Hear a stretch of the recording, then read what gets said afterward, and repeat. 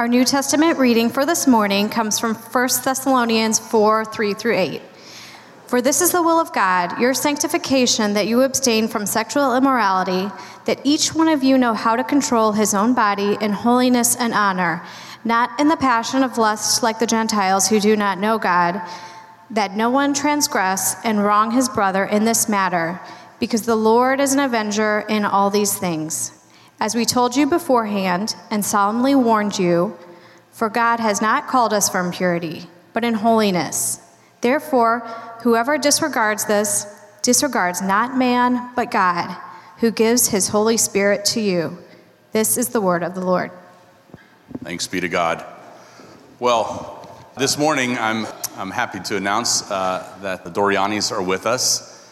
And I just wanted to introduce Dan Doriani to some of you. I think most of you know him, but just to give you a little background, Dan's been at Covenant Seminary as a professor. Been there for a long time, I want to say since the early 90s, and then was pastor at Central Presbyterian Church for 10 years. And then when that was finished, he went back to the seminary. And just my own little personal testimony for myself. When I got to Covenant Seminary, so I left a full-time job in California. I had some savings and I came to St. Louis. And a lot of times when people come to seminary, they have a church that is supporting them financially. And I didn't have that, so I had some small savings. I came here without a job, sort of just following God's leading and calling, and got to seminary. And I think my first semester, I had Dan for Reformation and Modern Church History. And I remember feeling like, I like this guy. I just connected with him, the way he taught, the way he spoke, and he spoke frankly. I didn't feel like there was a lot of kind of double speak. I felt like he spoke forthright and was honest. And it's comforting to be in the presence of someone who speaks honestly. And I also perceived him to be a defender of the Word of God and of our tradition. And that really gave me a sense of confidence and comfort. And since that time, we've been friends. And God has used him. I just say this as a testimony. God has used him as an instrument of provision and grace. In fact, some of you don't know this, but it was through Dan that I came to this church. So the elders who had a relationship with Dan consulted with him when our church was in a transition. And so it was God using Dan that brought me to this church. So I'm incredibly grateful for not only his, but Debbie's friendship to me and my family and this church. So let's receive him at this time.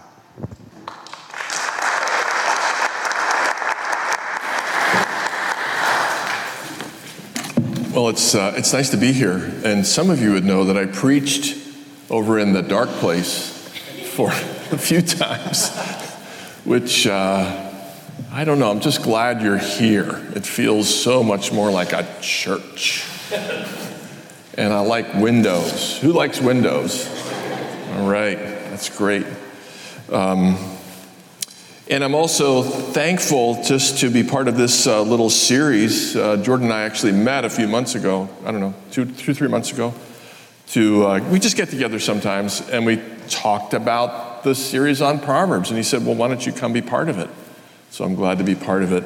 And to be speaking on marriage, that's what I was assigned. I'm a man under authority, and I was assigned to speak on marriage. So in a second, you're going to have some scriptures up on the screen, and I have them up on the wall, and this is God's Word.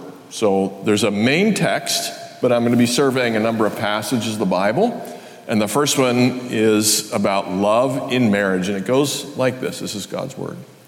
Drink water from your own cistern, flowing water from your own well. Should your springs be scattered abroad, streams of water in the streets? No, let them be for yourself alone and not for strangers with you. Let your fountain be blessed and rejoice in the wife of your youth, a lovely deer, a graceful doe. Let her breasts fill you at all times with delight. Be intoxicated always in her love. Why should you be intoxicated, my son, with a forbidden woman and embrace the bosom of an adulteress? That's our first scripture. Then there are a few others in the book of Proverbs. One says this: an excellent wife is the crown of her husband, But she who brings shame is like rottenness in his bones. It's too bad that has to be said, but it does have to be said. And then a counter proverb, he who finds a wife finds a good thing and obtains favor from the Lord. Just a quick comment, when it says finds a wife, it implies that, it's not always easy to get a good spouse.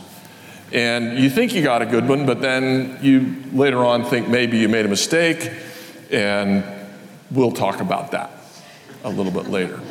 And then Ephesians chapter 5, verse 32, this mystery is profound, and I'm saying that it refers to Christ and the church. So marriage actually points to Christ and to the church. Let's pray for a moment. Heavenly Father, I thank you for this church. I thank you for everybody who's part of worship and part of the community here. We ask you would bless them in all their life, including their married life, and we pray it in Jesus' name, amen. So you're also going to get a quick summary of where we're going. And this is not going to last. So this is like a 1-minute forecast for those of you who like to know what's coming. We're going to talk about the nature of marriage first, and secular concepts first, and then biblical concepts that largely come from Proverbs chapter 2. And then we're going to talk about good and bad spouses, mostly good, but we have to face the difficult part. And then we'll talk about love in marriage. That's what we're doing. So let's just talk a little bit about the state of marriage in our society today. Did you know that 41% of all babies are born outside of wedlock in America? I did not say 41% of all first babies. I said 41% of all babies are born outside of marriage. That's because so many people have kind of given up on marriage. They never get married. Or maybe they have a baby and think it over. Maybe we should get married after all. Furthermore, people find that the number of divorces is about 40 to 50%. People used to say 50%, now they say 40. It seems like maybe there's a slightly lower number of marriages ending divorce, but the sad part is that's because so many people who are iffy about marriage never get married at all. They just live together indefinitely. And about half of all adults, 18 and above, are not married today. 40 years ago, it was 72%. So more and more people are thinking, maybe I don't want to get married, maybe because the most terrible thing that happened in their life growing up is that their mom and dad got a divorce, and they think, I'm never going to get a divorce. And then it occurs to them that the best way to never get a divorce is never to get married. And so they never get married. They're maybe afraid of commitment as well as fear of things going wrong. Now, this, of course, is in the news. My favorite sad story about marriage comes from 6 years ago when Kim Kardashian, an untalented pseudo-actor that very few people have heard of, got married. And she married a very large man. His name was Chris Humphries. He's 6'10" and was an NBA power forward or center. And she divorced him. Do you remember this? After 72 days of marriage. And in the divorce statement she issued, she said, irreconcilable differences. For example, I'm looking at my notes so I can quote this. Twice he stepped on my toes and ruined a new pedicure. She actually cited that. I mean, the guy's 6'10". Give him a break. He has big feet. I mean, it's not a new development that he has big feet, right? You knew he was big when you married him. I asked on Facebook. Facebook is useful for some things. I asked on Facebook, why do people care about this? And I got a lot of answers, and several people, I'm going to say 5 or 6 people, basically said the same thing. It gives me a sense of relief that however deranged my life is, other people are worse. So our culture has a lot of problems with marriage. We live in an age where people don't know how to make sense of marriage. And we have a lot of ideas that are out in the culture that affect us that make it harder for us to think well about marriage. One of them is the idea that the perfect spouse is out there and I have to have burning fires of romance with my spouse at all times. And that's what marriage is. It's finding the perfect mate and being filled with romance at all times. And of course, the soulmate is, first of all, somebody with whom I'm perfectly compatible and deeply romantically in love. And so we expect bliss and spark simultaneously, peace and fire simultaneously, we might say. But, there is no perfect mate out there. There are no people that will align with you perfectly because of your sin and your spouse's sin. We understand that. Most spouses have clear-cut problems with them. At a physical level, most men, I'll speak of men, eventually get kind of pudgy and wrinkly and bald. And if you were sitting behind me, I have a very large bald spot, which my grandchildren, they say things like, "Where did your hair go, Papa?" and things of that nature. And my poor wife is stuck with a man who has a follicular deficiency at all times, and it's increasing. And then there's the tastes. And I'm not speaking of my marriage, but did you know that there are some men out there that actually have wives who like Justin Bieber? And some women think Taylor Swift makes good music. And how can I love a person who likes Justin Bieber or Taylor Swift? I mean, it's just, how can we do this? And he wants to vote for that loathsome politician, and she wants to vote for that other loathsome politician. How can we possibly live together in this life? And of course, what we understand, it was said a long time ago, Martin Luther, marriage is a school of character. And when you marry somebody, you learn how to live with a blessed kind of adversity. Can I call it that? So, Luther, who was a 37-year-old monk when he got married, said it was kind of alarming to wake up in the middle of the night aware that someone had pulled the covers from me. And it was alarming to wake up with pigtails in my face. These are things he had not had to encounter as a monk. And so he had to learn how to love somebody who hurt him in these tiny little ways. And of course, we hurt each other in other ways. One person named Stanley Hauerwas said it this way: we always marry the wrong person. Now, why would you say that? He was a Christian theologian. What he meant was, people get married and they think, we got to watch out for the problems we have in marriage, communication or money or intimacy, and these are things we have to watch out for. But actually, you really have to watch out for the fact that you're a sinner and she's a sinner. The two biggest problems in marriage are not communication and money. The two biggest problems are the husband and the wife. And so we're always marrying someone who's not quite right, and also we're not quite right. So in our culture, we start off with this idea that we need to have this always at peace and yet simultaneously very romantic marriage. We have this romantic ideal. And then after we give up on that, which people usually do eventually, we move over to something that we say we don't like. And that's what I'm going to call the arranged or contractual marriage. And so if I don't have brilliant romance and endless happiness, at least we have two incomes and we can, divide up the labor, and she'll take care of the finances and I'll take care of the house, and we'll have a good life. On the one hand, we go to the side, we say, we'd never want to have an arranged marriage. We'd never want to have a marriage made for efficiency like they used to do in other cultures, other places, where mom and dad arrange it and say, this will be a good functional spouse for you. And we would say we would never want to get married that way, but probably 4 out of 5 end up over there eventually.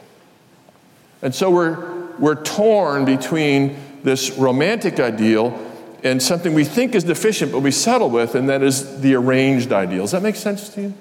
That's what's in our culture today, I believe. And so, of course, what we have to have is a biblical view of marriage.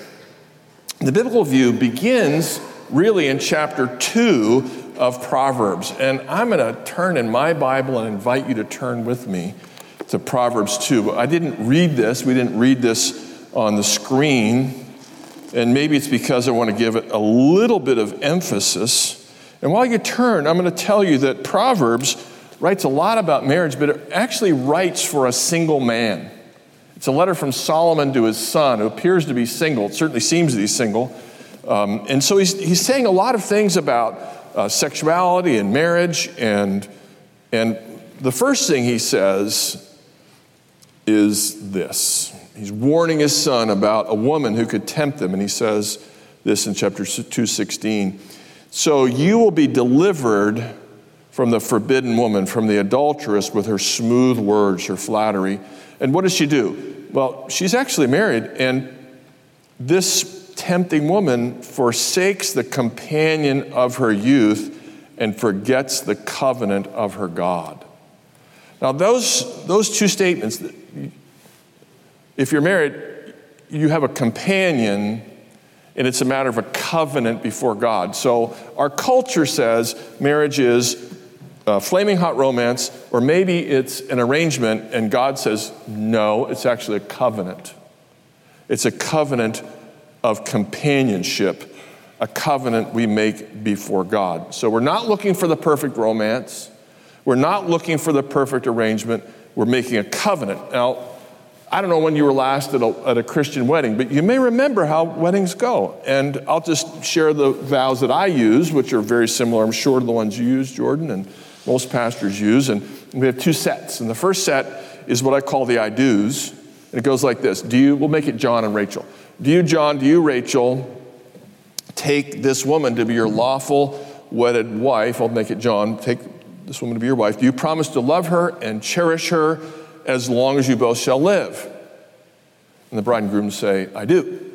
And to whom do they say that? Well, they say that to each other, I do, but it's also before God and these witnesses. So when you say I take you, we're taking one person right here, and we're taking our vows in the presence of God and in the presence of the community that will help us live out together our married life, right?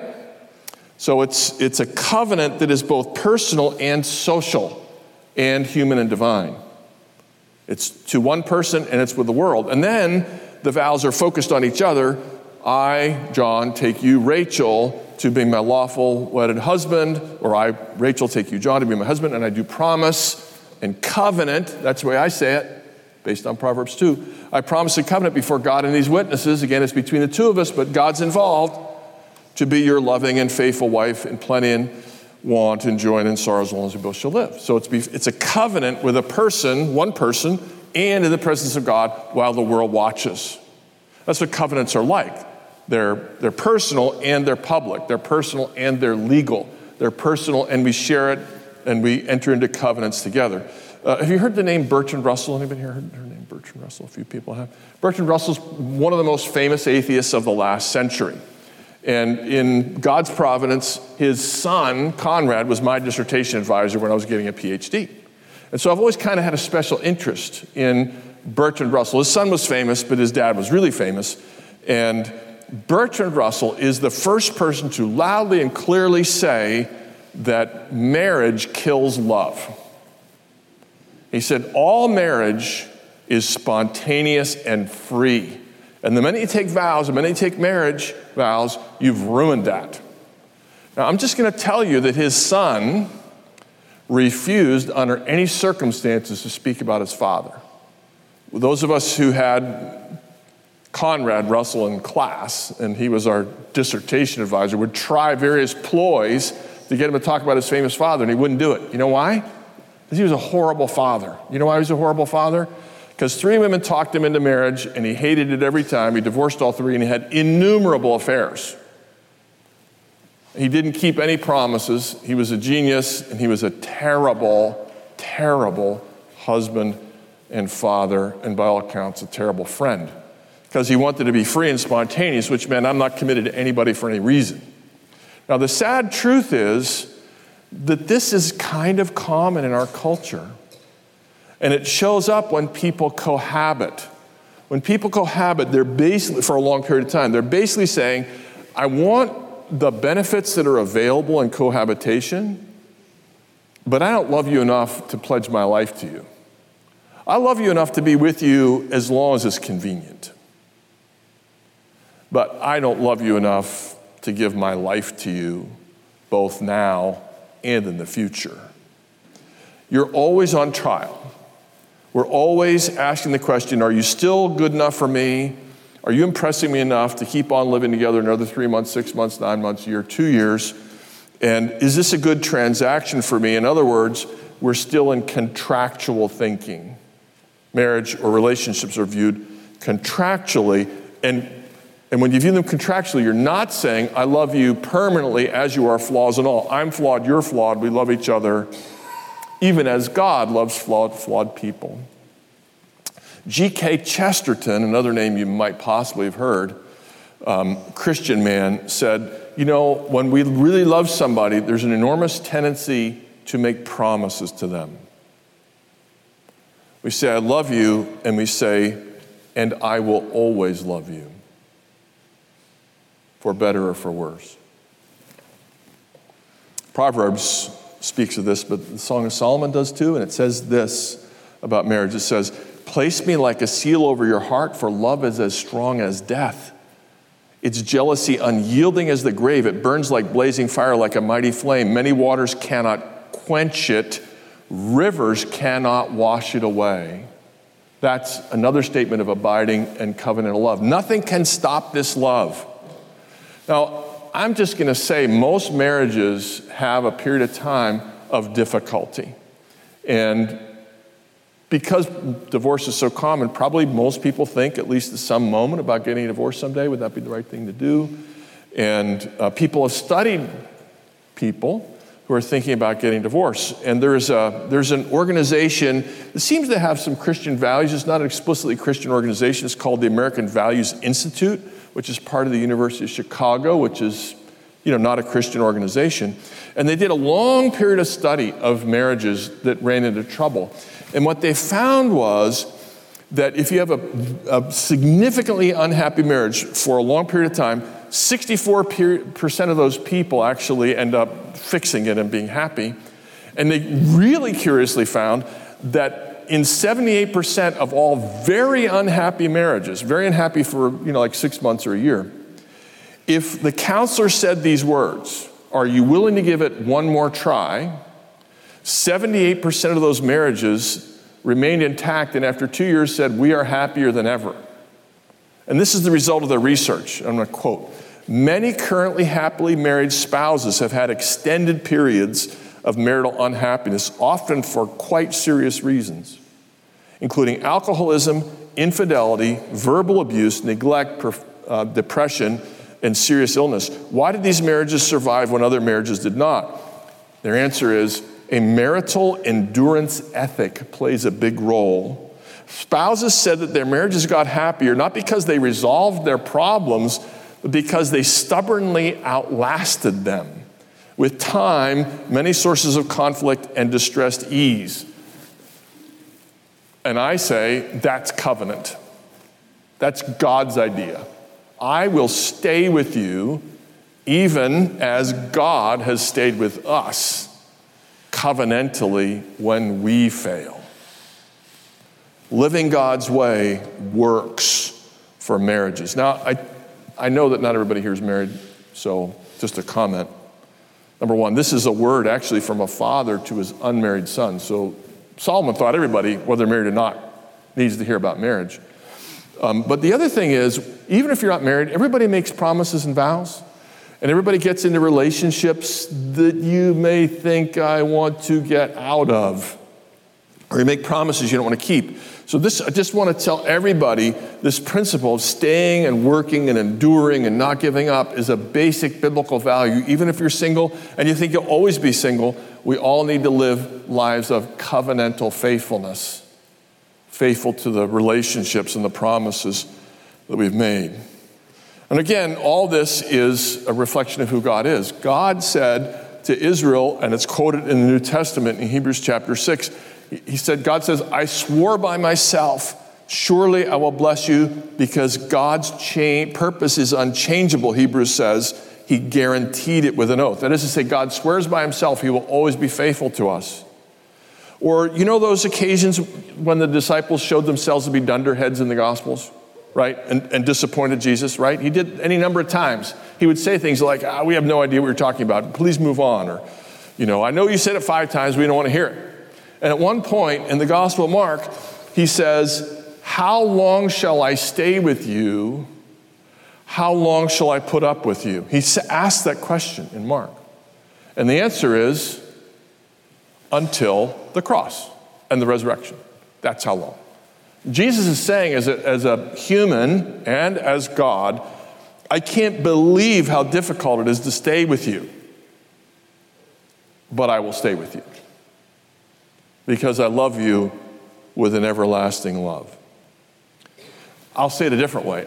About 10 years ago, I officiated at a wedding between two FBI agents who bonded.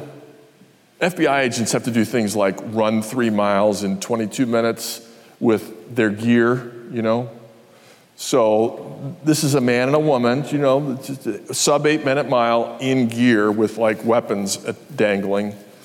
But it was easy for them to run 3 miles because they're both marathon runners. And they actually met and continue for fun. Don't ask me to explain this to you. But for fun, they still occasionally run marathons together. So that's an unusual marriage. But I love the analogy. We're in a marathon together. It's not a sprint. It's a marathon we're going to endure. Now, when we do endure, we hear lovely things in the book of Proverbs about marriage. For example, we read earlier that a noble wife is her husband's crown. Isn't that true? A noble wife makes a husband a better, happier man with sensible pride. May I say it that way? Not arrogant pride, but with sensible pride. This is the woman in my life, and it makes me a better person to have this woman in my life. A beautiful wife, but I don't mean physically beautiful necessarily, but a beautiful wife in character makes me a better person, personally and in the world. On the other hand, if you marry a contentious woman, it's better to live in the corner of a roof. It says that.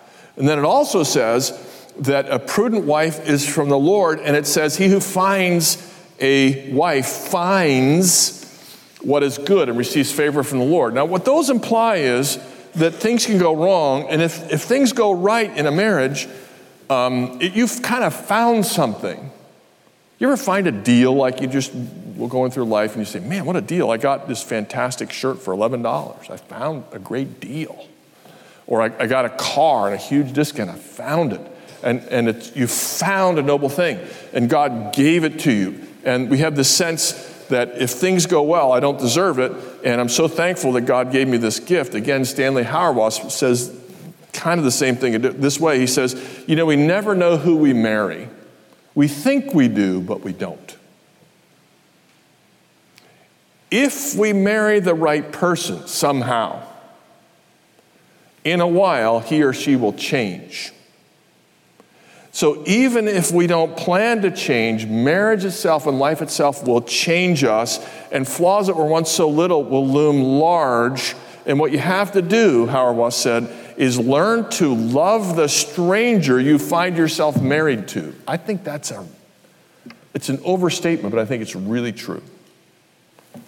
You think you know who you marry, you change, your spouse changes, and you love this person who's not exactly the person she was or he was a long time ago. But they're connected to who they were, and I'm connected to who I was, and we're going to keep on loving each other.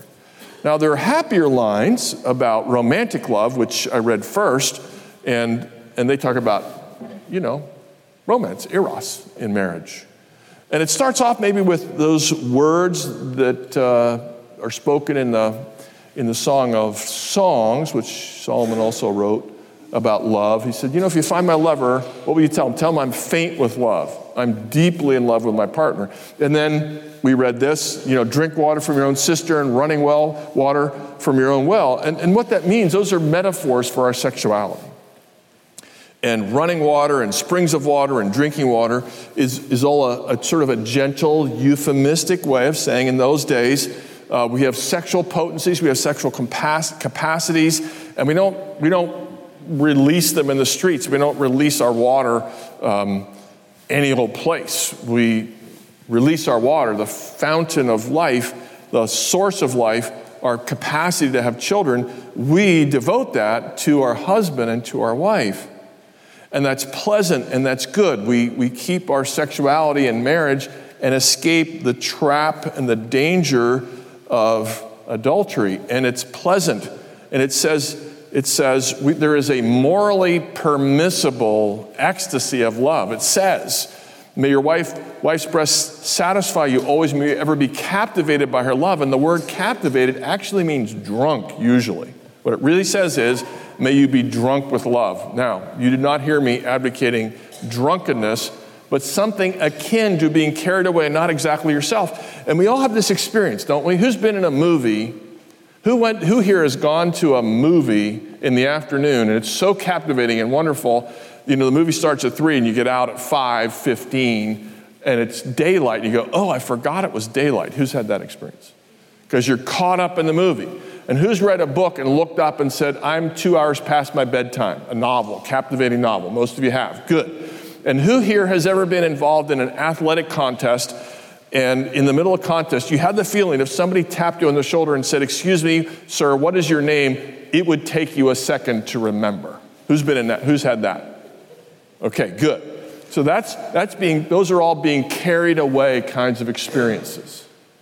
And we're blessed to be carried away with our spouse, to be drunk with love, to be filled with love.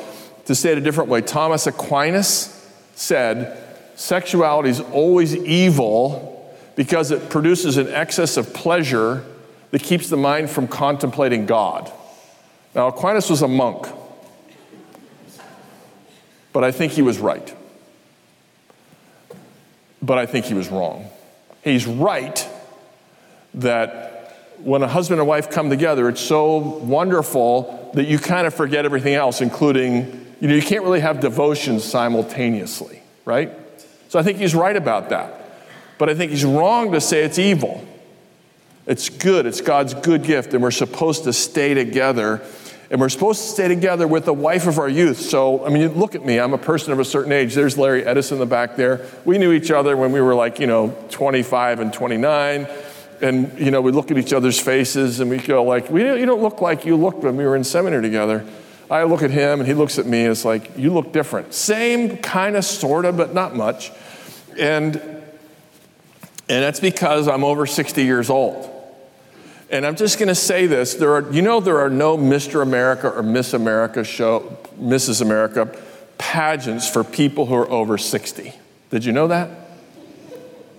That's because there is no man who is objectively handsome, and there's no woman who is, by the standards of whatever, beautiful at the age of 60. But my wife is beautiful to me. This seems like a sidebar, but it's not. You know what a dad joke is, right? A dad joke is a joke you tell your kids when they're 15 or 27, and they go Dad, that's such a dorky joke. It was funny when I was 6. I'm 23 now. Why are you telling me this joke? Here's the answer. When a parent sees a child, he sees the 24-year-old, the 17-year-old right there, but a parent sees a child at all ages simultaneously. When I look at my 34-year-old daughter, I still see the 5-year-old. I still see the 11-year-old and the 17-year-old and the 2-year-old and the 22-year-old. And because I see all ages simultaneously, I still want to tell her jokes that were funny when she was 7. Because she's still 7. I know she's 34, but she's also 7. And she's also 15 and 24. And when I look at my wife, she's over 60, but she's also 22.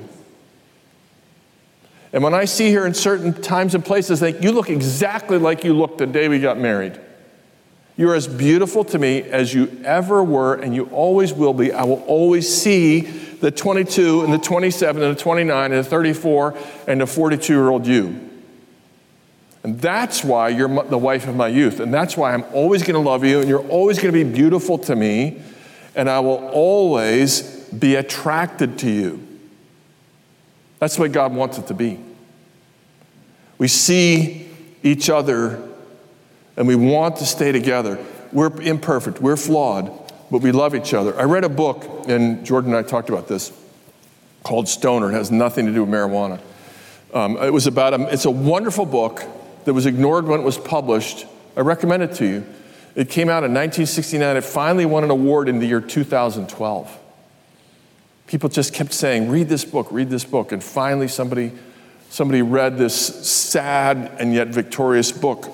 And Stoner marries the wrong person. He marries a woman with a sort of a brittle beauty who doesn't know how to love him at all. She wouldn't even know what love was.